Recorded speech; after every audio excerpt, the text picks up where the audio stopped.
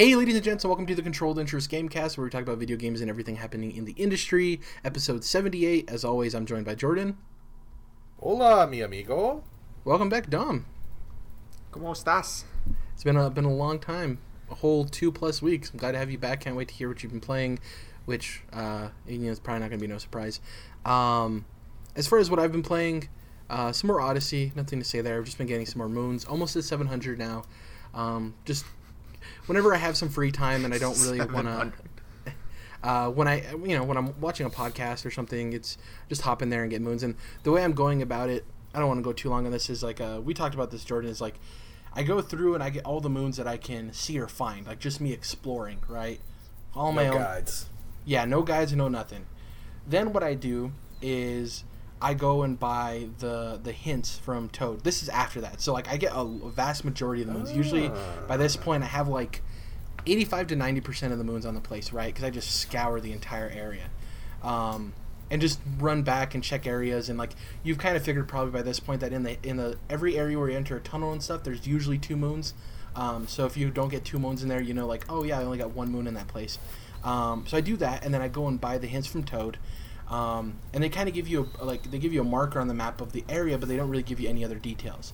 So then I do that, and usually when I'm finished with that, there's maybe like 1 or 2 moons that I don't know where the hell they are, and at that point I look up a guide. But I kind of go through these different filters before, because like I enjoy getting the moons, you know. It's basically my process. I'm currently at a kingdom that I was about to say, but I don't want to spoil it for you guys if you haven't gotten there, so I'm not going to say what that kingdom is. I was about to make it slip by accident. Shit. So the kingdom itself is a spoiler. Now I'm psyched, because I thought I was at the last one, but I guess I'm not. Yeah, there's a couple of them that are surprising that it's like, you just don't know about, so. Anyways. I've also been playing Arkham Knight. I was telling you guys before the show that I'm in this weird thing where, like, I don't want to necessarily buy a brand new game because Black Friday's right around the corner. And doesn't mean I'm going to buy a game on Black Friday. It's just that if I plan to pull a trigger, might as well wait till I'm going to get some savings, right? So I'm just like, I have plenty of games in my library. What should I play? With the recent rumors about Rocksteady's new game being unveiled with the new issue of Game Informer, which it wasn't. We still could possibly see Rocksteady's game at the Game Awards. But all this talk about Rocksteady really got me interested in, like, man, I haven't really played most of the Batman games. I own Arkham Knight and all of its DLC. It's a shame that I haven't played it. So I hopped in and started playing that, and it's great. Obviously, we talked about before the show, its tank controls are hit or miss, mostly miss for a lot of people. But like everything else in that game is great. I love the characters. I love the twists. Surprisingly, I haven't been spoiled with this game. Like, there's some stuff that happens that I don't want to spoil it for anybody else, even though it's an older game. Not too old, but there's some stuff that I didn't even know happened in the game that caught me by surprise, which is cool. It just somehow the game wasn't spoiled for me at all. Probably because I didn't watch discussions of the game, like spoiler talk and stuff, obviously. Yeah, having a fun time with that. I think I have an idea of the plot already, but I was going to say, man, I'm not even super deep. I mean, I love Batman, but I've not gotten super deep into some of the comics and some of the storylines there. And even I could see from a mile away what the twist was going to be. Yeah, they telegraphed the living shit out of that. I figured it out. Smith. It was still good, and Yeah. I didn't get it spoiled. It's still good, but I don't know. You'll figure it out probably soon, I think. yeah, I might already have actually it. think I just it's don't want to say it, you know. I think it's a super solid story. It's good. Everything else besides the Arkham Knight part itself is a super solid story. Like everything going on with Scarecrow and Poison Ivy, that stuff's really interesting and good. Well done. Well, But yeah, the Arkham Knight parts are the weakest part of the story, I would say. And the cool thing is, like, there's some surprises that have happened that I didn't see coming. And once again, like I said, these are probably very common things to people, but without spoiling it, the thing that happens when you first get to Ace Chemicals, well, not when you first get there, but at the end of that whole thing, when you find out about everything that's going down, that caught me by surprise because I didn't know that was part of the game. And that kind of continues throughout the game, which I didn't see in any of the gameplay, which is really cool that wasn't spoiled for me. And also, Man-Bat. Like, I was just going and grappling up a side of a building, and he popped out, and I was like, what the hell? Yeah. So I immediately went and tackled him and went to his lab and stuff like that, and that was really cool.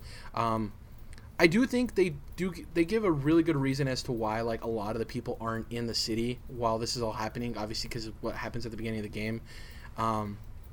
And for me, I'm like, I really want to see them do another game, whether that's Batman, whether that's a rumored Superman or Suicide Squad. Like, man, their attention to detail and stuff is really cool. And I'm really enjoying my time with it. And I'm not even the biggest Batman guy. Like, I wouldn't say Batman's even in my top probably 5 of DC superheroes. I like him. I don't dislike him, but he's not one of my go-tos, right? Like, a lot of people love Batman. That's fine. Nothing wrong with that. But like, for me, it's really cool because I like seeing these characters and stuff, and I think it's a interesting enough story. So, yeah. That's pretty much anything else. Easter eggs in that one. It's just Super Mario Odyssey and that. I rewatched Saw last night. Still love that movie. think it's great. Obviously, Saw? It gets off. Yeah, I rewatched Saw. I love Saw. Okay. I thought you said Sure. Saul, and I was like, Oh, sorry, no. If you're not going with Breaking Bad, why are you going with Better Call Saul? Obviously, there's All like right. 7 movies, and they get worse as it goes down the line. But man, rewatching Well, that movie last night, still great. I You love just it. gotta find the one. You gotta find the one that Chester Bennington plays in. I can't remember which one. He's in a Saw movie. He's acting in one of the Saw movies, one of the later ones. Probably one of the 6 or crappy 7 ones. or something. I Yeah, only like I don't 1, know. 2, and I like some of 3. But yeah, it's Very pretty- well written, I think. Obviously, I Those watched first Thor couple. Ragnarok. No spoilers, but I really enjoyed it. I really loved a lot of the tones that they had in the movie. Taika Waititi, right? Is that the director? Taika Waititi. Waititi. Taika Waititi. I've heard he's a great director. I never saw What We Do in the Shadows. I never saw Hunt for Wilder People. Love it. I want to see them now. I like his directing style and stuff. Yeah. Really like where they're headed with Thor. I think they did a good job of misdirecting, whether intentionally or unintentionally, with the trailer that I saw. I didn't see all 19 that they released, but yeah, I like the Ragnarok a lot. Yeah, pretty much it for me. All right. I think since I last talked to you guys, I don't know if I ever told you that I did watch Wonder Woman finally. Cool. I still haven't seen it. Movie. I still haven't seen Wonder It's Woman. a good movie. Yeah. It's it's a good movie. She's Yeah, I'd kicking say it's around. a good movie.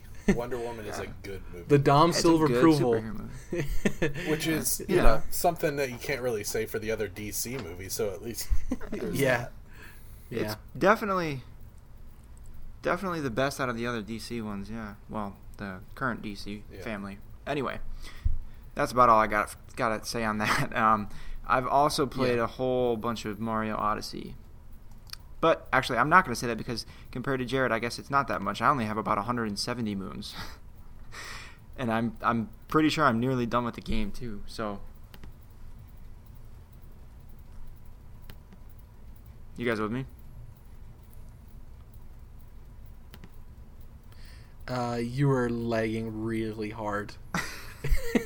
Something Yeah. about not as far into Odyssey as Jared. Yeah. So, all right, I'll just start with the... What the fuck was I saying? Okay. I've also been playing a bunch of Super Mario Odyssey, albeit not as much as Jared. So I have about 170 moons, and yet I'm nearly done with the game. So, are you guys still with me? Am I lagging again? Yeah, no, we can hear you. We can hear you. I just wanted you to All finish right. your point. Yeah. Okay. Yeah. Anyway, no, it's fantastic. It's a really awesome game. It's super relaxing. I played it at hours, probably like 8 or 9 hours worth, on an airplane over to I was going Amsterdam and such. So super nice to have on the plane, especially. Really, like I said, it's easy, especially early on. It's really easy, but that's not a fault. 'Cause even though it's easy, even the easier moons you get are like fun to get. It's kind of hard to explain.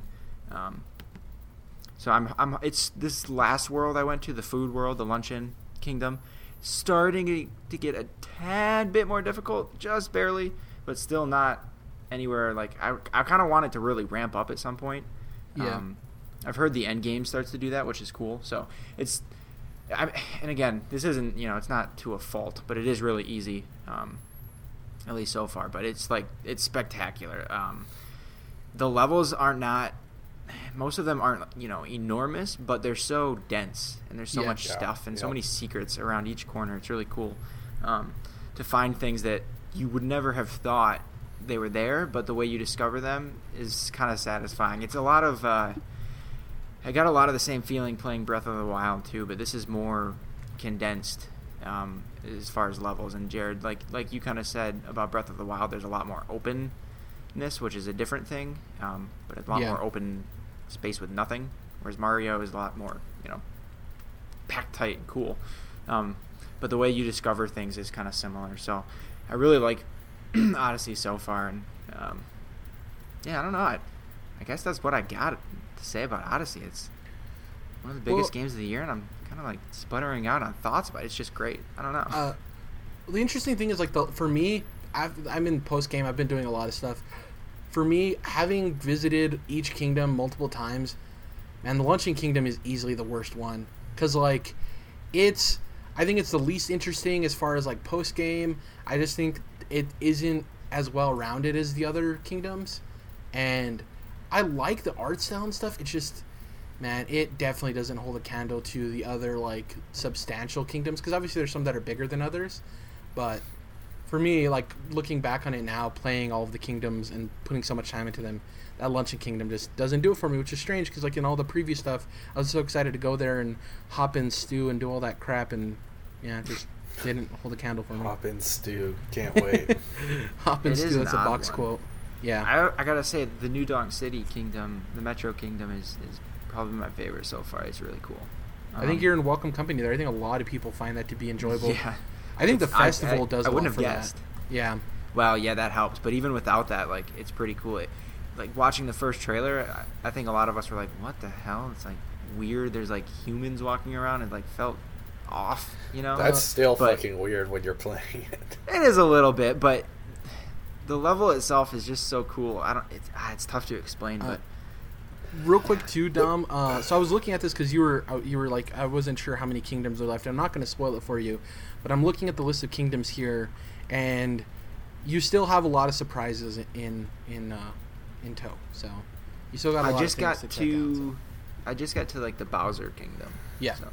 That was really interesting take with that they went like samurai with that, like feudal Japan kind of. I haven't walked into it yet. I just landed and turned it off, so I don't know. Yeah. The fact that this game takes place on Earth, I think, is weird. Yeah. Yeah, that is weird. Flying around Earth. I just think of it as like Nintendo Earth. I don't really think of it as like Earth, But then when you go to the Metro Kingdom, it makes it even harder, because it's like, well, these are like normal humans. Does that mean that like Mario spent so much time in the Mushroom Kingdom that he like became deformed? I don't know. It's really weird. I don't know. It's a cool game. It definitely benefits from being on the Switch too. I love portable games on the Switch. It's such a blessing. The crazy thing is, like, their two biggest games this year, and the two that are probably going to get talked about the most outside of obviously Horizon for Game of the Year, I think completely opposite in the way they approach things. Whereas like Mario is super tight and compact with the levels. They aren't very big, but there's a lot to do there. And Zelda takes the wide open approach, where it's like a very big world, and to some, I think it's just what you want out of it, because I've talked about to death of like how empty I think Zelda feels, and I don't like that. Whereas Mario definitely hits it for me of like very compact, a lot to do. So yeah, it's just, I think, interesting styles depending on where it's going to fall for people's Game of the Year. I'd probably be high on Horizon if I actually played the game, but alas, I don't have that opportunity. So yeah. So other than Mario, I did start playing Resident Evil 7. Did get around to it. Cool. The wife's idea, actually. Wow, cool. Yeah. The old ball and chain introducing you to fabulous video games. No, it's and I knew I would like it too. I just hadn't gotten around to it. It was just kind of one of those it just kind of slipped through, and you just kind of whatever, maybe I'll get to it. But it's really cool. It's fantastic. There's some things that are really fucking annoying with it, but the boss battles. Yeah, like the puzzles are really good, finding things to work with doors and this and that. Like, that stuff's really cool, but when they try to make puzzles into the boss battles, it's kind of like, fuck off, because you don't really know what to do, and then you're just getting chainsawed in half. And I don't know. Some stuff is irritating like that. But overall, it's fantastic. Like, exploring the house, and it's not like cheap jump scares so far that I've experienced. It's kind of more moody and cool. There is some stuff that jumps around, but overall it's fantastic, and I love. I think it had to have been someone had to give the okay for like the Texas Chainsaw Massacre references in this. I would think. Yeah. Or at least they had to say like, hey, whoever created that first Chainsaw movie, like, nods to you, like, thanks, something like that. because it's cool. But I love that. I love how they did that when you wake up at the dinner table, even though I knew it was coming. That was really cool. So did you play the demo when it came out? not when it came out, like 2 or 3 weeks ago. Oh, okay. So all right. that's why. Interesting. Yeah. Because I downloaded the demo, and I told my wife, like, hey, let's just check this out with me really quick. I think you might like it, because she loved Until Dawn. So Cool. And I know she loves Texas Chainsaw, the original movie, like the 70s movie. And so we played through the demo. Well, I played and she just watches, but she was like, holy crap, this is fantastic. Let's buy this game. So we ended up buying the game. So that's how that happened. Hell yeah. But, yeah. I can't wait for you to get to the ending. There's some differing opinions as the game progresses, the quality of it. And, like, there's some criticisms with the third act, which I don't want to spoil for you or anything, but I really like that game. That game, I think, is currently in probably like my top 5 for game of the year. I really enjoyed it. There are some frustrations for me. I didn't really experience those, like with the boss battles, but I completely see where you're coming from. Like when you're in that confined area with the dad, and Yeah. he's The like, second Jack boss battle, what you were mentioning, Dom, where he's got Yeah. the chainsaw. That one's pretty fucking bad. I didn't have issues with that. I enjoyed it, but I've seen videos and stuff of people where it gets frustrating. I'm like, I completely understand. I see why people have a problem with it, so. But overall, it's fantastic. I like it. Not anywhere close to done. We played for 3 or 4 hours or so. So I'm looking forward to getting more into that. Otherwise, last thing, it just came out today. I spent like a half an hour on it. Is the South Park Phone Destroyer game, the mobile game? Interesting. Phone You guys Destroyer. aware of this? Yeah, it's the one that like makes fun of it having microtransactions, right? When you first open it, right? Oh, I think there's is like that a what joke was with it. going on? Yeah, I think there's a joke of like this game has microtransactions. It's like kind of being. That's what I read, Yeah. and that was it. Yeah. I didn't take that as a joke. I don't know. But anyway, I like it. It's kind of like one of those phone takeover games. Like, it plays a short cutscene, and then the cutscene ends with Cartman is calling the new kid, right? And then all of a sudden your phone looks like it's starting to ring, and you're getting a call from Cartman. It's pretty cool. Oh, okay. And you click answer. Yeah. I imagine there's more of that kind of stuff coming, so it's kind of funny. And it's the same art style, as South Park and as the South Park games too. So that's pretty cool. And so far the gameplay is, it's a phone game, but we'll see how it goes. I'll keep messing around with it. So that's what I got. Interesting. I never pegged you as a huge South Park guy. I guess it's just something I didn't. Oh, really... I love South Park. Yeah. Interesting. Huh. Absolutely. Yeah. So Now that's the other game I want to play, Fractured But Whole. Got to get around to that. Now we take it to the shadows with Jordan. What have you been playing? To the shadows. Yeah, the my Skype camera looks a lot darker than what I'm Okay. actually recording, but which I is just see like an important I thing just to see like note. your skin because obviously you have like your big bushel of hair in your beard. So it's just like I see like night. Yeah. I am Batman. yeah. So yeah, I guess I'll jump on Thor real quick. I enjoyed it quite a bit. I wouldn't say I loved it, but I did think it was a good movie, even a great movie. I'd say the just kind of the colors and the music, the vibe of it was obviously very 80s, which I think they pushed that in the marketing quite a bit. The action was really fucking dope. I really liked Valkyrie, the character, and I'm also a big fan of Norse mythology, so I like that they were leaning into that a little bit more this time. It's got its fair share of problems, but I think I liked it better than Spider-Man: Homecoming. Interesting. Earlier this Oh, year. Spider-Man was a cool Which- movie too. I wasn't totally in love with Spider-Man: Homecoming. I think you liked Spider-Man better than I did, Jared. So Yeah. I would say I like this one. This is my preferred Marvel movie of the year, I guess you'd say. But anyways, what I've been playing, of course, I've jumped into my favorite game of the year's DLC, Horizon Zero Dawn: The Frozen Wilds. Oh, how is it? How is it? So, it's it's funny because one of the big parts about it is that they've upped the power level and the difficulty of the actual robot animals. That's good. Which I already thought they were pretty much as overpowered as you could possibly make them. Yeah, but, they are. I was proven wrong, and that goes into some of my issues with the game about how I get the fact that Aloy should be vulnerable, but at the same time, I think that it's just way too easy to just get totally fucking destroyed, and especially even one hit, even when you're over leveled sometimes. And it's like cheap in that sense. It contrasts with, like, apparently your arrows are fucking powerful as all hell, right? And they can take down these giant robots. But yeah, one hit from them and you're like, half your health is gone. It kind of doesn't.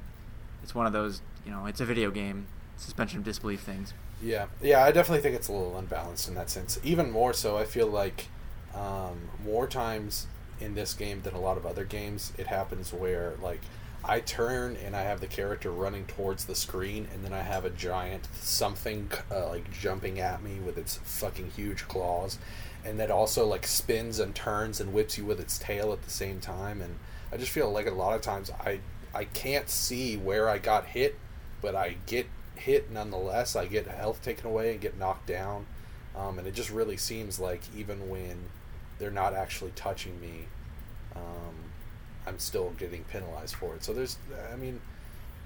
I guess when you play it, Dom, I can go a little bit more deep into that. But either way, it is still my favorite game of the year. It is still,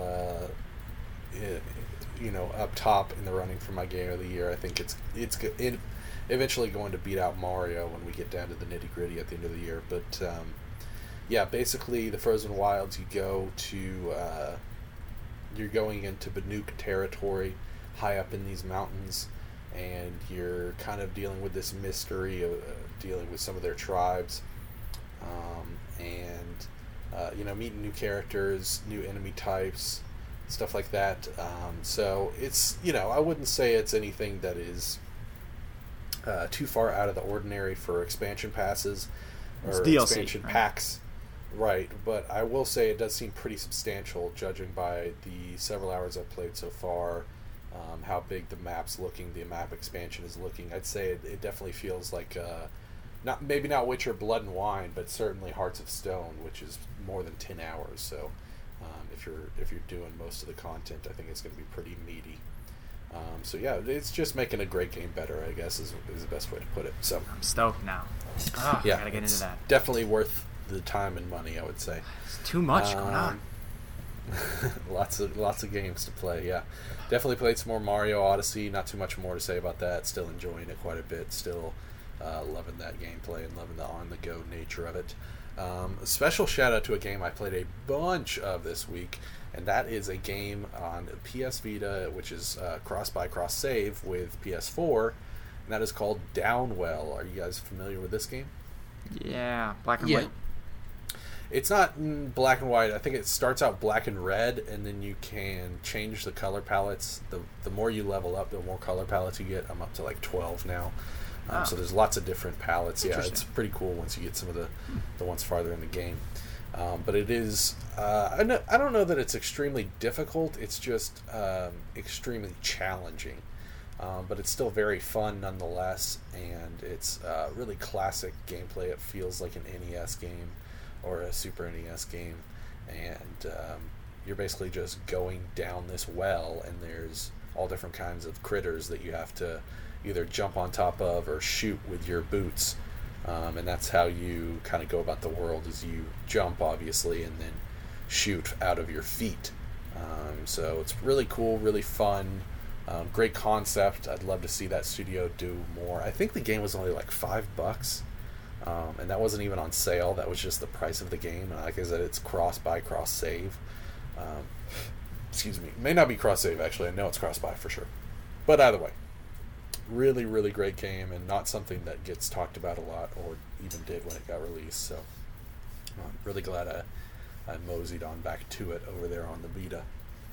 And then besides that, I don't think I got around to any more Assassin's Creed Origins this week. I'm sure I'll get back to that at some point. How do you like it, though? That's one I'm on the verge of. I'm the cusp. I would actually just direct you to last week's podcast, because I had lots of complaints with it. Really? Definitely, yeah. It's one of my least favorite Assassin's Creed games of recent years. And shit. Jared was actually saying the same thing. I'm on the fence about it, and I was like, don't do it, Jared. Wait. Oh, damn. The interesting thing, I keep on hearing people either love it or Not at all. Well, it seems to me like people. It depends on two things. One, if you've liked what Assassin's Creed has done before, and two, what exactly those things you did like about Assassin's Creed before. Because I think Jordan's. I hate to say the word purist, but I think he likes a lot of the core things with Assassin's Creed. Whereas a lot of the things you're seeing people talk about how the reason they like Origins is because it doesn't do a lot of those things. So I think a lot of a lot of the disconnect is that people who wanted more Assassin's Creed with more things on top of that aren't really getting that. But the people who didn't really like how Assassin's Creed was before are getting a new take that lets them enjoy Assassin's Creed. I think that's where the disconnect is of you have these people that are muddled on it, and then you have all these people oh no, it's fantastic. I think that's where it comes from. At the same time, I would have minor disagreements with that in the sense that I'm cool with it deviating from the formula. Yeah. I just think that the ways in which it deviates, it does pretty poorly.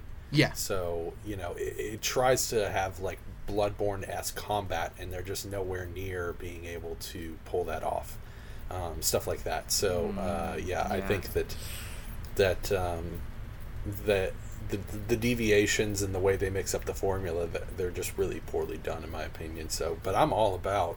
There's certainly things in Assassin's Creed that need to change, and that's another thing. Is just the way in which they changed it, or not the ways that I think a lot of people, and myself included, have wanted that series to change. Certain little things that are still there, and then they change things that didn't need to be changed at all. So, yeah, I guess that's a pretty general description of my issues with it, Dom. And then I guess I'll give a quick shout out to a couple shows. I'd like to give a shout out to the second season of Aziz Ansari's Master of None on Netflix. Watched the first season and didn't really love it. I felt like it borrowed way too heavily from shows like Louis specifically, especially the fact that it is what a lot of these shows are, Marin and Master of None. Not someone you want to be borrowing from these days either. Well, yeah, who knows if Louis been, jerking off in front of female comedians for years or not. I don't know. I shouldn't laugh, man. He makes an incredible television show, that's for sure. And these shows that are about a quasi-realistic version of these comedians' lives, and then they push into more artistic formats and artistic territories, you might say. I felt like it borrowed too heavily from Louis, but they... and it kind of started off, I was feeling the same way about the start of the second season, but then they really pushed this specific storyline that I felt they did really well, this kind of romance love story, which I'm usually not too far into, but I thought it was handled so well and ended so well that I was pretty pleased with it and was pretty far invested into it by the end. So I'll definitely be giving the third season a try, though I still feel I love Aziz Ansari, but I'm a much bigger fan of his stand-up comedy and his acting where he's not the one writing it or he's not the one behind the show, like Parks and Recreation, for example. So I'm much more of a fan of those areas of his career, but I'll still be giving this a try just because of the fact that this second season I felt was a big improvement, and because I am a big fan of him outside of this work specifically. And then I'd also like to give a shout out to Star Trek Discovery, which sort of unfortunately isn't actually being aired on TV.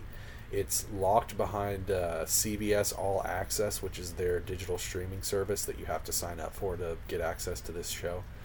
And I've never actually watched a Star Trek show before this. The only thing I'm familiar with is the 3 reboot movies that have come out most recently, which I'm a pretty big fan of.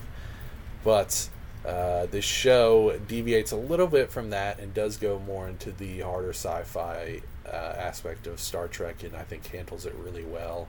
It's also really gorgeously shot, probably the biggest, oddly enough for it not actually being broadcast on television, I think it has the biggest CG special effects budget of any show I've ever seen, even bigger than stuff like Game of Thrones, for example. And it looks absolutely gorgeous, especially when they're showing shots out in space and shots of the ship. But it's also really, really well acted. Jason Isaacs, and then, gosh, I'm forgetting her name now. Seneca Martin Green, I think. I'm not exactly sure how to pronounce her name, but she's Sasha Yeah, that sounds right. I Sasha think that's her name. from the Walking Dead, but really really well acted, and it's also well written. The scenarios that they're going into, it does have an overarching storyline, but much like other Star Trek shows, it also has a focus on standalone episodes. So I'm really enjoying it so far, and like I said, it's kind of not getting the buzz that it seems to deserve. And then last but not least, Mr. Robot's episode this week was what some people are calling a gimmicky deal, but I didn't feel like it was a gimmick at all. It was actually, it's an hour-long drama on USA, so it was like a 40-minute-ish episode, and it was all done in one take. It wasn't actually shot in one take, but it looked as though it was all one take, I guess, if that makes sense. And was a really cool experience, and was very much intense and riveting, which is where that show needs to be, which is where they got part of the reason that season 2 wasn't as good. They kind of got away from that and had some more tedious aspects of the show that they leaned on, which I didn't, and a lot of people didn't enjoy as much, even though I still think season 2 was very solid. But with that being said, and with the fact that this is the 5th episode of the 3rd season, I think that this is back to being the best show on television that is currently airing, especially with the shakiness of Game of Thrones and the fact that Louis has been on hiatus for a couple of years. So yeah, I think that Mr. Robot's back on top of its game. If you left after the 2nd season, I would say totally come back. Definitely my favorite show, and it's something I highly recommend, especially to people our age. It has a lot of I think resonance with people in their 20s, I would say. So yeah, shout out to shows. That's what I got. Alrighty, let's hop into the news. We got a lot of news to talk about, some more than others, but some things we definitely want to cover. First up, by way of The Verge, Pokemon Go studio Niantic is making a Harry Potter AR game. Obviously, everyone knows Niantic's big success with Pokemon Go. A phenomenon, really. Most people would call it insane the way that game blew up. They're partnering with Warner Brothers, and they're starting a new studio called Portkey, which is a Harry Potter reference. And they're making a Harry Potter AR game which uses the same architecture that Pokemon Go pulled from with Niantic's first game, which the name's escaping me right now. I don't know if the article touches on it. The name of their original game where they had all this tech, and obviously Pokemon Go with that success. Yeah, it's escaping me as well. Has pulled in even more information, I think, for them. It's the game's officially going to be called Harry Potter Wizards Unite. I think this game is going to be successful in terms of downloads when it comes out. I don't know about post-release content. So I love Harry Potter. It's just weird to me to see how this game will have hooks in it, because the Pokemon Go thing completely makes sense. It's a franchise tied around going and capturing things. You have people go out into random places capturing Pokemon, and you have multiple generations of Pokemon to continuously release new Pokemon for people to capture. I don't understand what would be the driving factor to get people out to places. Is it like different types of wands in the game? Is it like, I don't know. It's hard for me to see how this will catch on the way Pokemon did, you know? I think it'll have a lot of downloads, but I don't think it'll be the phenomenon that they might expect. If it's called Wizards Unite, I'm thinking that you're going to go out adding wizards to your army, I guess. And collect them, I guess. Yeah. Yeah, and I just don't... I agree with you, Jared. I don't necessarily... Though Harry Potter is a massively successful franchise, I still don't know that it's nearly as accessible as Pokemon was for a game like this. Yeah. And at the same time, there's... I could probably rattle off, 40 plus wizard names from Harry Potter, but only about 25 or 30 of those are ones that actually matter, or ones that you would care about if you're a fan of the series. Yeah. And so with Pokemon, that's not the case at all. So and nor are these wizards nearly as recognizable. So I don't know if they're going to be able to get people. It's certainly not going to be the fad that Pokemon Go was. And I just don't know that they're going to be able to pull people out of their houses just to go recruit these wizards or whatever it is. Yeah. You guys, my hands right now are full of all the fucks I give about this story. So as Dom, your hands look empty. They're empty. Well, I think the other interesting part of this is in some interviews, Warner Brothers has basically stated that they're focusing their attention on making Harry Potter games, because obviously we've seen the disappearing act of these normal licensed games that we saw for a long time, right? Disappearing act. That's a good pun. It's a good wizard pun. That gets me intrigued though, because I want to see a AAA Harry Potter game. Yes. A proper video game. I think this AR thing is going to be cool, and I think people are going to download it. But like we both agree on, I don't think this is going to be the Pokemon Go trend. But them saying that like we're focusing on Harry Potter games, that gets me excited, because if you have an RPG where you get to be a student, like create a student at Hogwarts, that's what I want personally. Like I don't want to do the Harry Potter story. I love Harry Potter, but why would I need to replay through that? I would like just exploring the world of Harry Potter and being at Hogwarts and all that stuff. Absolutely. It could be, make an event out of finding out what house you're a part of and stuff like that. I think it's really cool if they do that. And I'm interested to see how this AR game does. I think, like I said, it'll have downloads out the gate like crazy, but whether or not there's enough substance there for people to latch onto, who knows? The second story here, I think, does matter to all three of us, because it's a game developer that we play their games. Have my hands filled up? It's by way of Polygon. Telltale Games lays off 25% of their workforce. Basically, what has happened, if you guys don't remember, earlier in the year, the previous lead at Telltale left, and they had a new person come in. Pete Hawley, who's the CEO now, basically says our industry has shifted in tremendous ways over the past few years. The restructuring is not expected to impact the release of any of the company's previously announced projects. He also has a quote in here that states, basically, more competitive as a developer and publisher of groundbreaking story-driven gaming experiences with an emphasis on high quality in the years ahead. There have also been reports that basically this restructuring of them losing 90 employees, which is a lot, and it sucks for those people. It seems like they might have been just spread too thin, like they were over-hiring to some extent. There have been reports of morale at Telltale not being the highest as you would expect for a company that's as successful as they have been. And I think with this, possibly for people who have issues with the engine, maybe this means they're going to smaller teams. Maybe that means that they can take a break between releases and they're not just drudging out game after game. Maybe that doesn't fix it. But it's unfortunate to see 90 people lose their jobs. Hopefully it seems like the game industry has gotten behind them and has looked out for them and trying to find them jobs in every avenue possible. But I think this is interesting from the perspective, I want to hear your guys' opinion on it, is like, first, get this out of the way. It sucks people are losing their jobs. That goes without saying. None of us are saying this is good for that reason.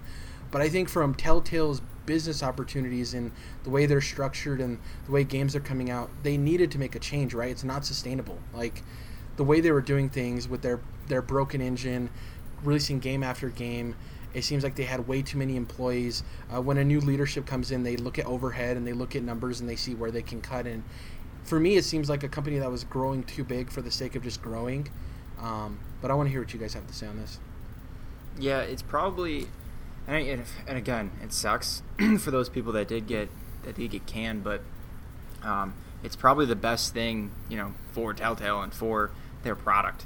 It's kind of hard to think of that right now. Yeah. It's always difficult when people lose jobs. Like, it's a hard discussion to have, because it's like, well, people don't have money to feed their families, or, it's like, but that's not necessarily where we're coming from. It's more of the business perspective. Yeah. And you gotta try to look at it through the lens of, eventually, like you said, it's not sustainable, and this is sometimes what has to happen. Otherwise, the whole company disappears. Yeah. And that's not even hyperbolic. Like, you have to do what's best, for your shareholders and so on. Or I don't know if they're public or private, but this is sometimes necessary. And I think you're right. Like, this is probably a change they needed, and it's more than just trimming the fat. It seems hopefully there's more of an overall restructure, and kind of rethinking fundamentally the way they're creating games. Hopefully. And I hate to cut you off, but like, hey, I love the Telltale games. Don't get me wrong, and I know you guys do too. We have our gripes with them, but like, Telltale games don't look like games that require 300 employees. That's what's crazy to me, is they had over, before this obviously, they had over 300 employees, and to me, maybe it was just bad structuring of like, why would you need 300 employees for for these games. Like, these aren't AAA. Like, they had way more people than AAA studios have, you know.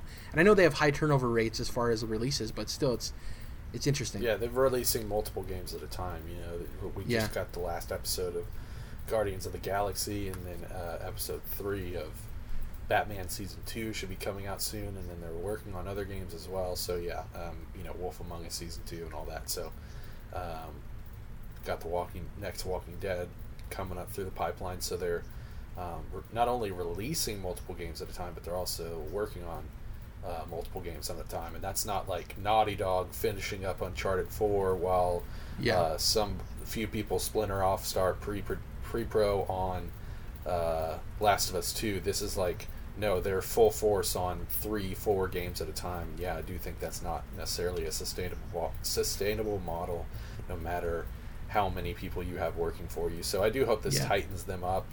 I'm absolutely not convinced that this is going to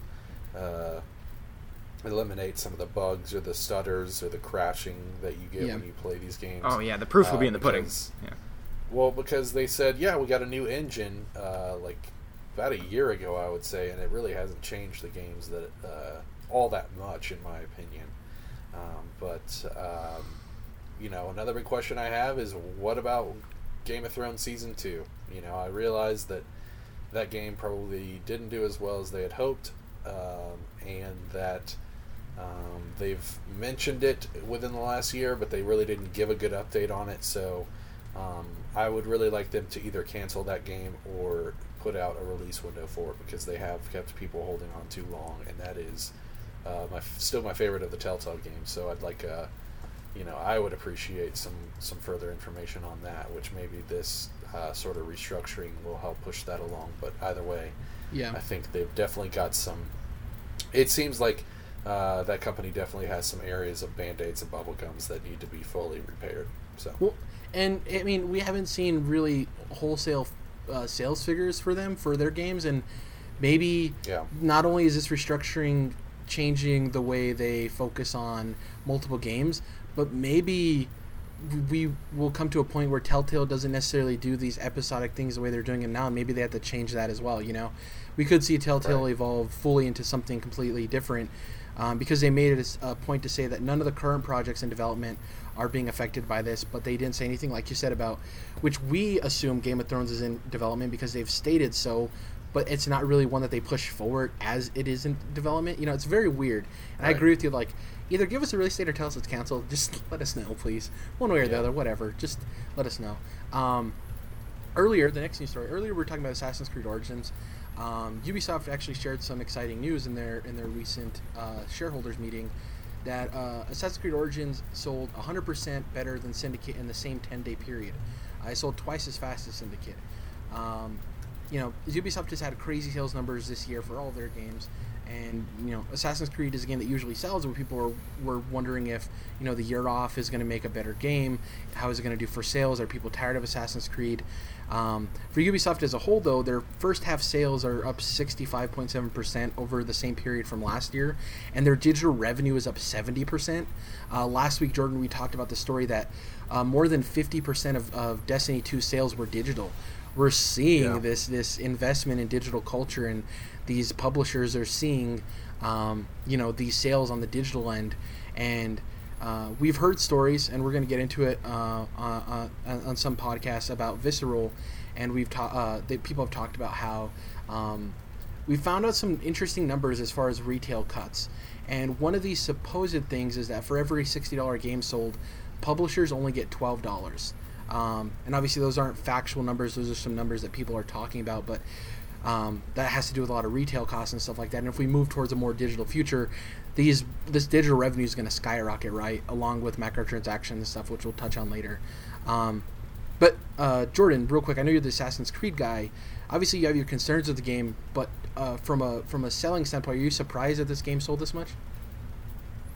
Not necessarily. I think Assassin's Creed, the reason they took off a year was not because it wasn't selling well, but because they could tell that the general message floating around the industry was that people were, tired of seeing an Assassin's Creed game come out every year. So I think it was just smart brand management, and it probably did give everybody just enough of a breath. Even people, like, I don't think that many people played Unity or Syndicate, but they got to not hear about Assassin's Creed video games for an entire year, so they were probably got just enough of a breath of not hearing about it to where they actually got a little more interested in it.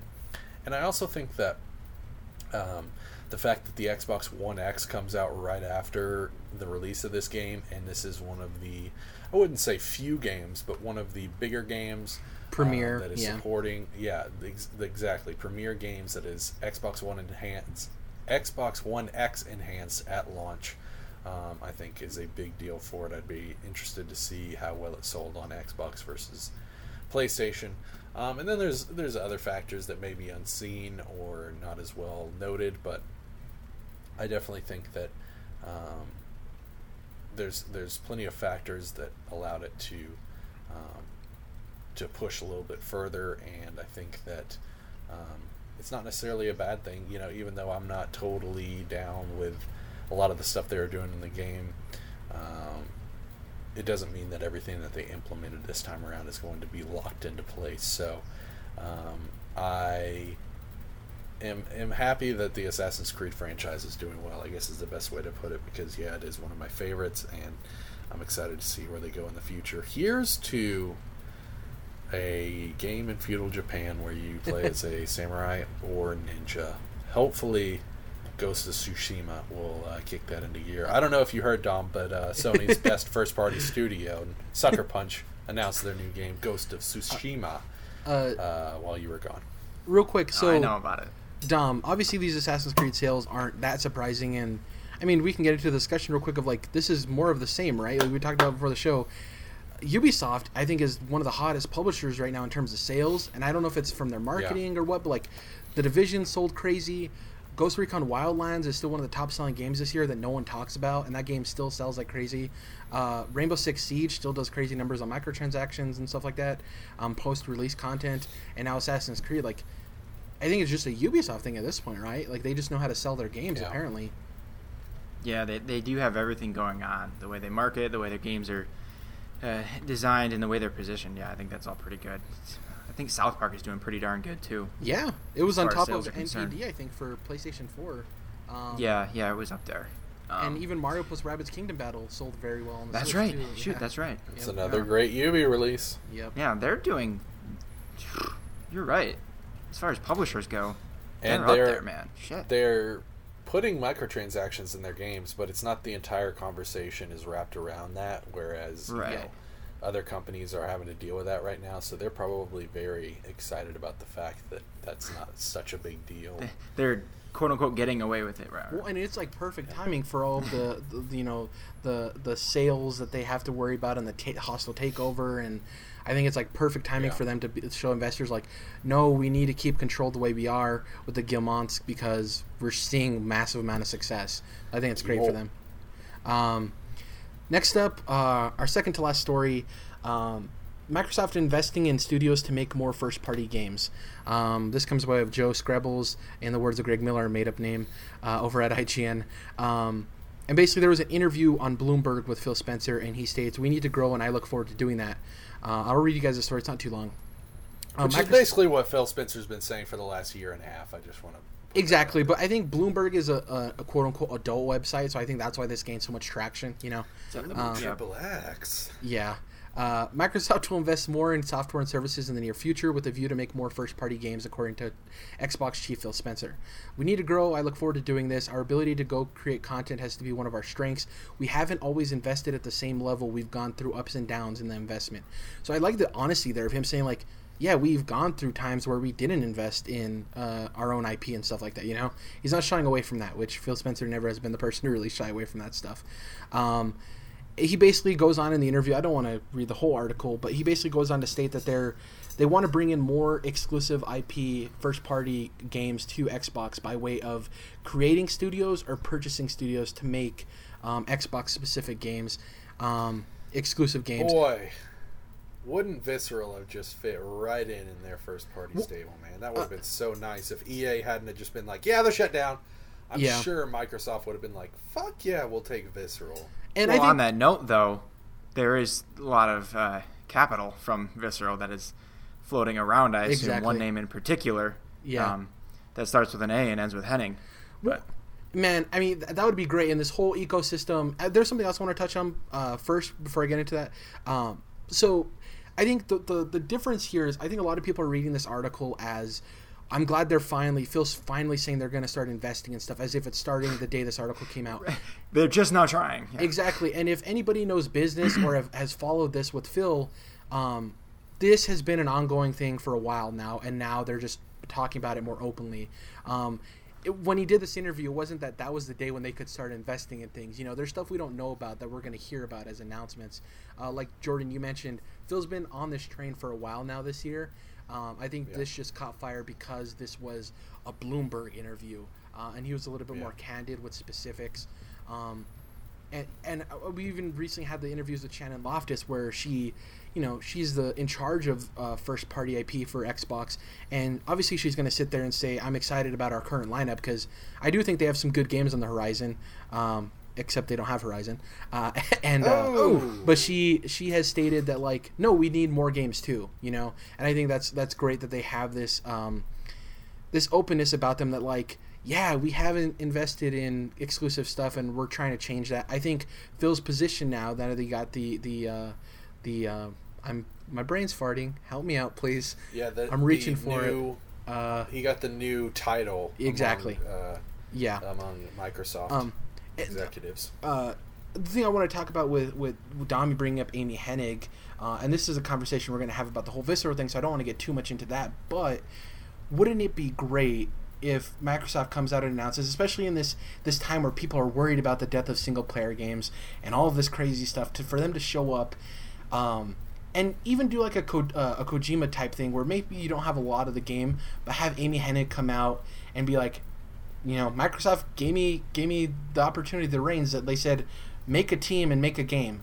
And she just, and imagine seeing a video where, like, it's a bunch of ex-Visceral employees being like, we're excited to continue working with Amy, and they work on something, and they just give her the reins to do something, would be great. I think there's a lot of other studios out there that they could also get. It's the whole IO Interactive. We don't know what's happening with them. We know New Hitman Games in development. As far as them buying studios, though, I don't know if there's that many places that they can go out and just buy the studio and get it. I think they're going to have to build studios, I just don't see that many opportunities for these big first-party type, AAA type games from these studios that can just be purchased. So maybe smaller studios maybe they buy but then kind of build out, something like that. But you're right. It's not like they're going to go out and Tim Geddes said something asinine about they could Bethesda. Just buy Bethesda. I mean, they could buy Bethesda. I don't think they would, or that makes sense. But I can't believe that. I didn't hear that shit. That's dumb as hell. He wasn't being super serious, but he was being a little facetious. He was saying, like, imagine if they did something crazy like buy Bethesda. I do think there's like some mid-tier developers, some AA developers that they could buy, like Avalanche. Or maybe something like that. Hangar 13 that just made Mafia 3. There's whoever makes that like Biomutant game. What are they called? Dang it. Something that size. They're the Xbox 3 developers. Yeah. Well, but it's former Avalanche guys, because Avalanche is just has 3. But I would say, regardless of whether they buy studios or create studios, I think the biggest mistake that they don't want to repeat is turning studios into franchise factories. So, for example, having a Gears of War only studio, a Halo only studio in the Coalition in 343. I don't think that that's a good idea. I think it's great that especially for 343, it's great that they are specializing in that and that they're so involved in that community, but I don't think that Gears of War is a series that needs a studio solely dedicated to that franchise. Yeah, I agree with you. So I think that they need to steer away from that in the future. Well, I mean, it's interesting because, like, Guerrilla was the Killzone kind of studio with Killzone, but they weren't named directly after something related to Killzone. I don't think. You Right. could correct me if I'm wrong. And Which both 343 and the Coalition Exactly. Are. It's like, okay, a Exactly. little too on the nose there. But like you can make the argument for Halo, like you kind of need a studio dedicated to Halo. But I do agree with you. Like Gears is in this position now where it isn't Xbox 360 launch where Gears is like one of the main attractions. Gears is still solid. They're great games, but I agree with you that they need to make sure that they don't pigeonhole these new dev companies. Like it is weird that they shut down Lionhead, though. I mean, I get that Fable Legends wasn't working out, and I also get that Lionhead probably wasn't what it was back in its heyday. Yeah. But I mean, that was still a AAA developer that you just, cut the rug out from under. Yeah, but like I love the Fable games, and I'm probably gonna get grief for this, but like I don't think Lionhead holds a candle to some of the first party studios that Sony has. Obviously, a lot of people can't say they have studios like that, but like I do think that they, even going after mid-tier developers, I don't think cuts it. I think they have to maybe just develop these teams internally or find these people that can lead these teams to create these AAA top-notch experiences. Because, like, there are some mid-tier developers that could potentially, like Mafia 3 developers could potentially make a game that holds a candle with some of the Sony exclusives. But just on paper, I don't think that's the case, Like, some of the I don't things... think... I mean, obviously, 343 would be the closest, and I don't necessarily think that they're anywhere near the quality of most of Sony's first party. I definitely think they've got a ways to catch up if they want to get to that level. Yeah, I mean, Halo it's 4 was interesting. Pretty rad. I think it depends on what you look at with them. Because I don't think... I don't know. I don't want to get on that whole discussion of, like, this versus that. But as far as, like, dreams, I think Amy Hennig obviously is a no-brainer. Like, that would be awesome.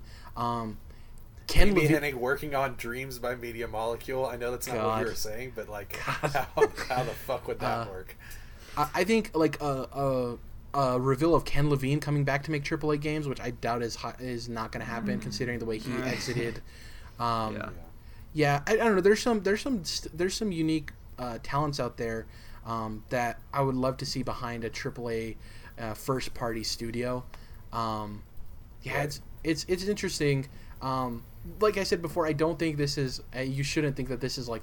They're starting today. There's a lot of things in development that we don't know about that are going to be announcements and stuff like that. It's interesting, too, the whole conversation of... Remember we were talking about earlier in the year of... Man, I would love if Xbox had a PSX type event. And from a community standpoint, I agree. But now we're seeing this weird thing with Sony as far as announcements of like... PSX might not even have anything substantial in terms of announcements. Spread a little thin. So Bloodborne 2. It is just 2. like a community event, which is fine. But to build up the expectations of it being a place where there's a keynote to now possibly there not being one is kind of weird, But you can do that when you have as many exclusives as you do, so you have that choice. I don't really have much else to say about this. I'm excited. Phil said stuff that he's been saying all year, so it's not really surprising to me. Yeah, that's pretty much it for me. Any last words from you guys? Bloodborne 2. Bloodborne 2. The last news story comes by way of another shareholders meeting we talked about earlier, Ubisoft's. Take-Two, during their shareholders meeting, basically stated that recurrent consumer spending is the thing they're looking at now towards the future of monetization and earning money in video games. Obviously, bleed you dry. Take-Two are behind... GTA. I want to say Rocksteady and Rockstar. Thank you. I was like, that's not the name. Interactive. You idiot. Exactly. And Borderlands. The thing is like BioShock. Which, if you don't believe Borderlands 3 is not going to have microtransactions and loot boxes, you're out of your mind. That game fits perfectly into that whole model. Ooh, yeah. We had the issues with NBA 2K this year. They're atrocious microtransactions. But like GTA, no one's really complained about that, and that's making money hand over fist with its GTA Online microtransaction. So it's interesting. I do think he has a point here, and I know people are going to, corporate apologist and all this stuff, but in the era where we're hearing about these games that, these studios, it's unsustainable with the amount of money you put in for a game on top of the amount of money you put in for marketing, and then the small fraction of money they make from retail sales, which is obviously not a definitive number, like I said before, but you're seeing, and there's been stories, especially with like Visceral and Dead Space 2, of like it makes sense why there's microtransactions in games.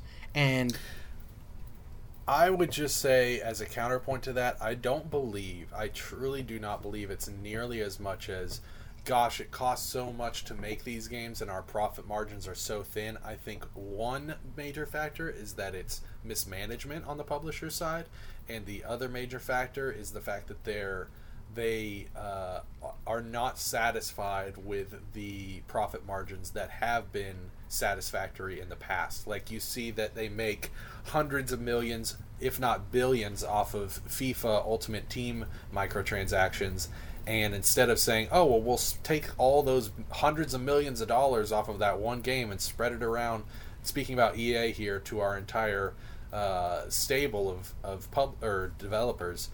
Instead, they're saying, well, if we can do that with FIFA, then let's try it with Madden, and then we'll push it into our Star Wars games, and this, that, and the other. So I just think that it's overall mismanagement from the publishers, as well as them getting greedy to the point of no return when it comes to profit margins that would have been totally satisfactory in the past, no longer satiating their desire to suck the blood dry out of the consumer. Yeah, I understand that, but I think we also have to give some responsibility to the consumer themselves too. Like, I think, but the consumer's always been there to buy their $60 product, and I understand the whole argument that games haven't changed with inflation, stuff like that. But I just don't necessarily, and not that it's coming straight from you, Jared. I mean, we hear this all the time. The rhetoric that it's almost like we, the consumer, are to blame for the fact that these poor old publishers are just not able to make any money anymore. I don't buy it.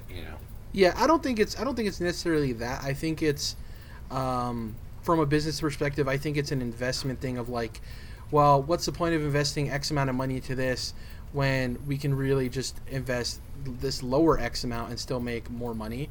And I mean, I think microtransactions are going to be in games no matter what. I think anybody who sits out there and thinks like, I want a world without microtransactions in video games, I think you're living in a place that's not reality. But I do think what we need to do is we need to start steering the conversation, like we have been and everyone's trying to do, into healthy, more understandable microtransactions in games. I mean, Overwatch makes an asinine amount of money with their microtransactions and their loot boxes, and no one really complains because they do it right. And we've said this multiple times, but like, I do think the argument of wanting or not wanting microtransactions in games is an argument you're not going to win. I'm sorry, we're past that point. But I do think we can still fight towards putting the right types of microtransactions in the games. I think as long as less predatory, no pay to win, stuff like that. Exactly, and I think if you have the systems in place where the currencies and the economy make sense, you can have a system like GTA where you do have recurrent consumer spending, as Take-Two states, but I've never felt pressured playing GTA to spend X amount of money to get X amount of dollars in the game to buy this vehicle. I'm like, yeah, if I save up for it, whatever. And I do think it's all about handling it right, I can vibe with what you're saying there. However, one of my biggest issues is when it specifically affects single-player games that it fundamentally changes the gameplay experience and the just general experience of the game itself. Specifically speaking on Shadow of War, where to get the true ending, you basically either have to use these orcs, buy these orcs with real money, or you have to spend all this extra time. And not only that, but I've heard plenty of people talk about how these legendary orcs sometimes aren't even worth a shit when you actually get them into battle. They just die off for whatever stupid reason, like they might not help you at all in battle. And so the game is clearly not built, doesn't have the infrastructure to support things like this, and a lot of these are clearly afterthoughts that are shoved in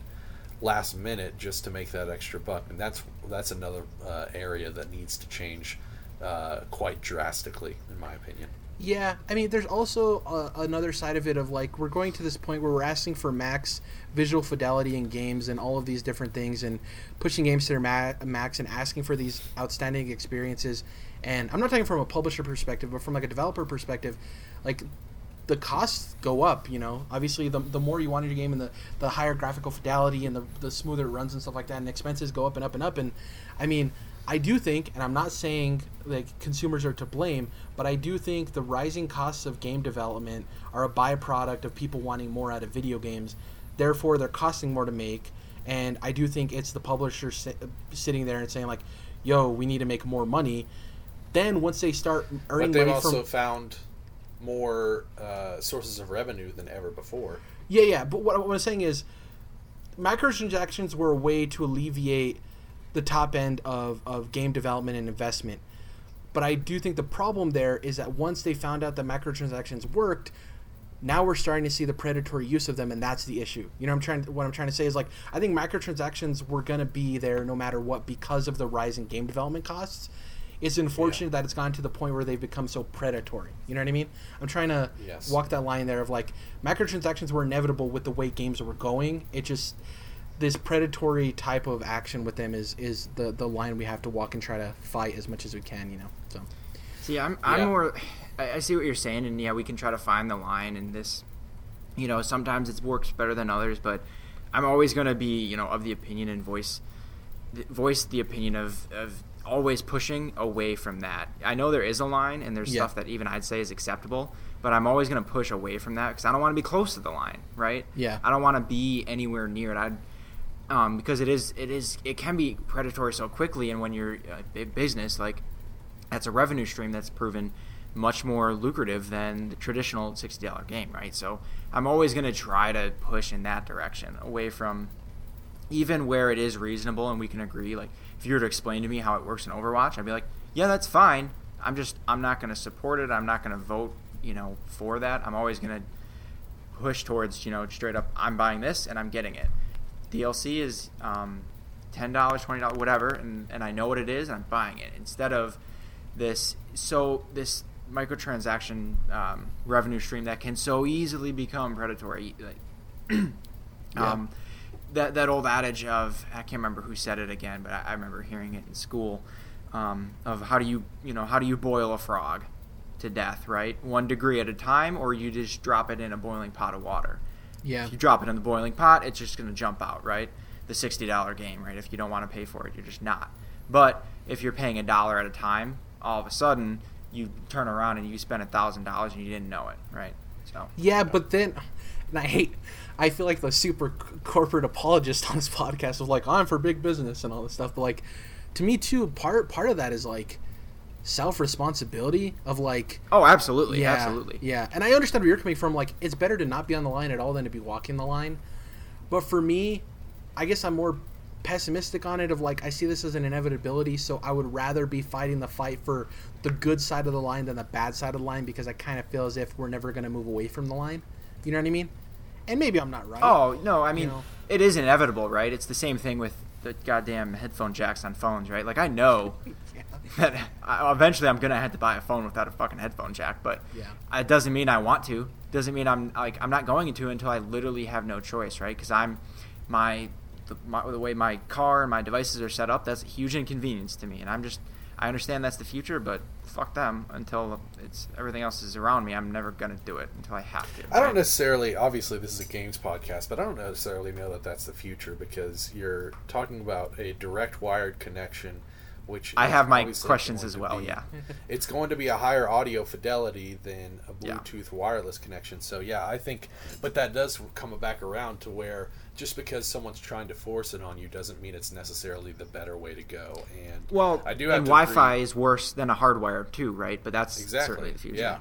Yeah. So I do have to agree with you, Jared, on the topic of self-responsibility. I, not that it necessarily matters to anybody, but I'm absolutely upset with the way gamers and consumers have handled this situation, because they've allowed...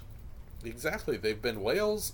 And there's a lot of people that are say, oh, well, I'm against microtransactions when I'm talking on Twitter or my podcast or YouTube. But in the game, well, I really like this little star card or shark card, whatever you want to call it, and I think I'll just go with it on this turn. And so if people hadn't allowed corporations to, like you said, Dom, boil them 1 degree at a time, and hadn't allowed this, hadn't been giving mooses muffins and mouses pancakes all this time, then we wouldn't You've never heard of Give a Moose a Muffin or Give a Mouse a No. Pancake? Nah. You never read those stories? Nah. We'll have to educate you. I like it though. You're making this shit up.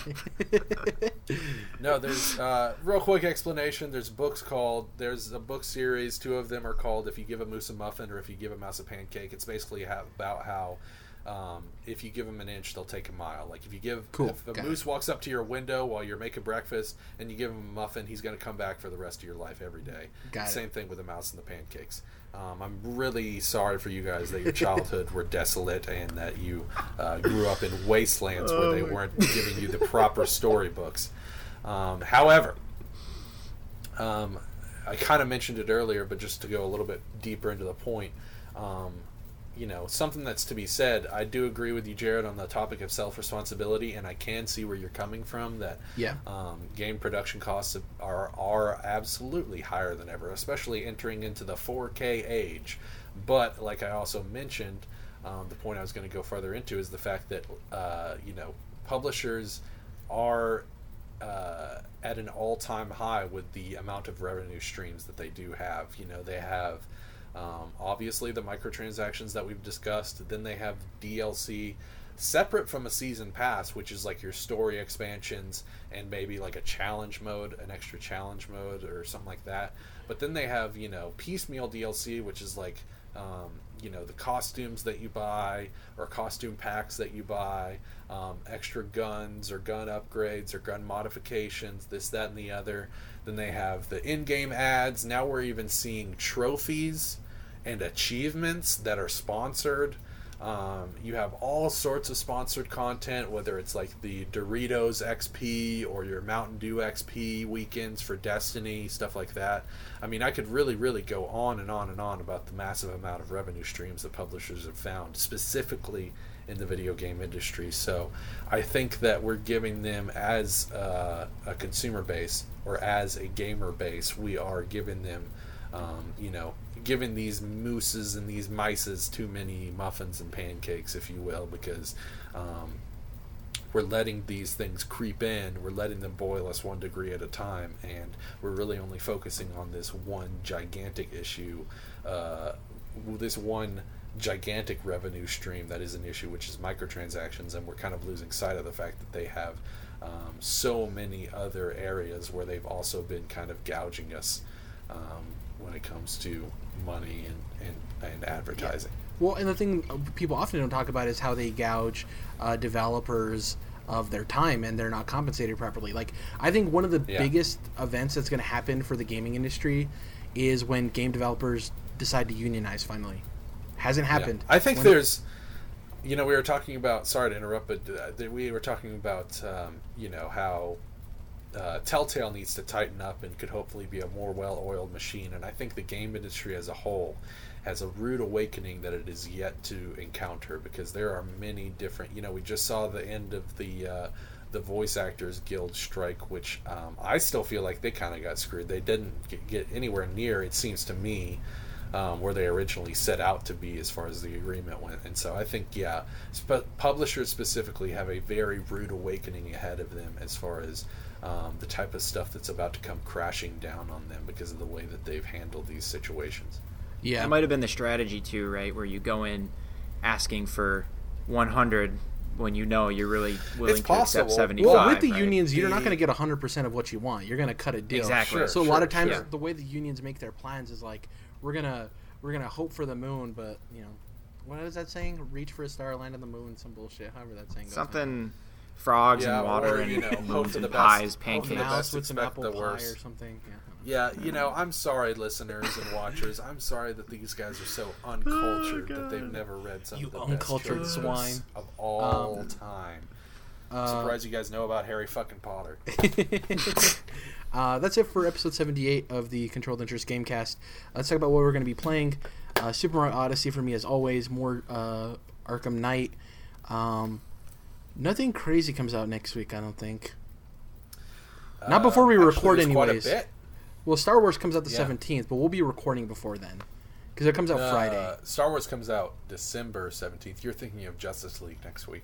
Battlefront. No, Star Battlefront. Wars, Jordan, not the Oh, I movie. got you. Yeah. I thought you were talking about the movie. But yeah, Justice League comes out next Thursday. That's going to be a big one because we'll finally see if DC's able to pull that off. Also, it's something that me and a lot of other big DC fans have been waiting for a very long time. And then there's The Punisher on Netflix next week. There's Star Wars Battlefront 2.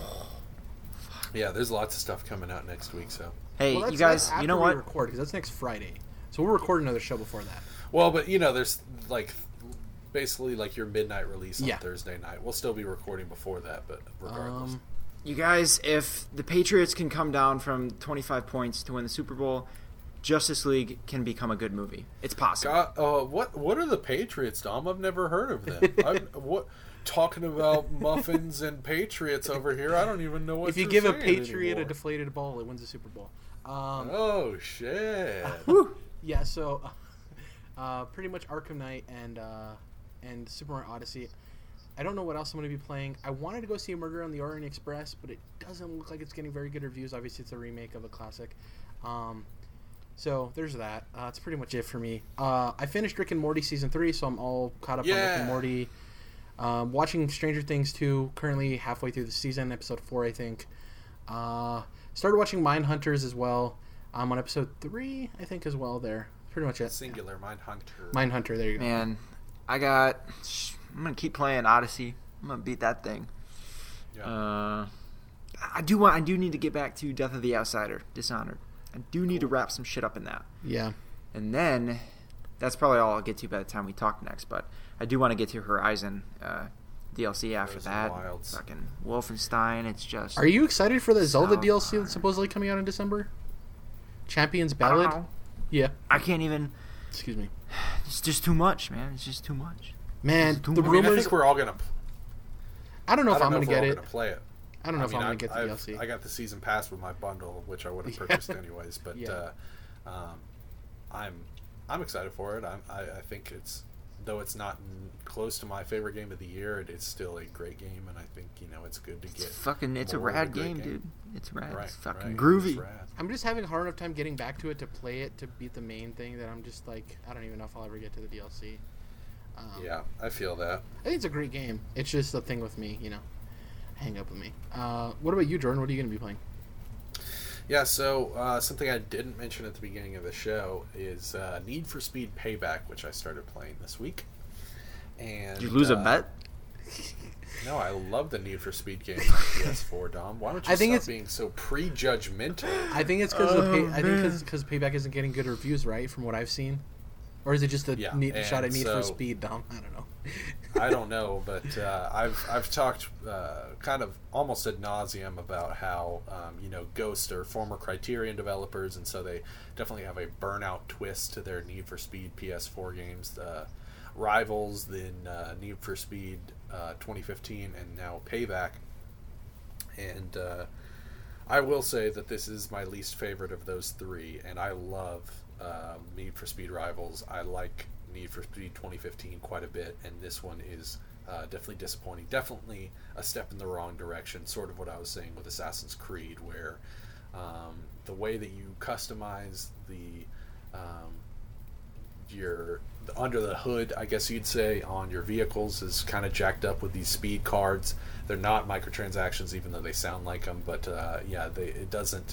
it's not as accurate as you want to be, nor is it as accessible or just smartly done as you'd want it to be.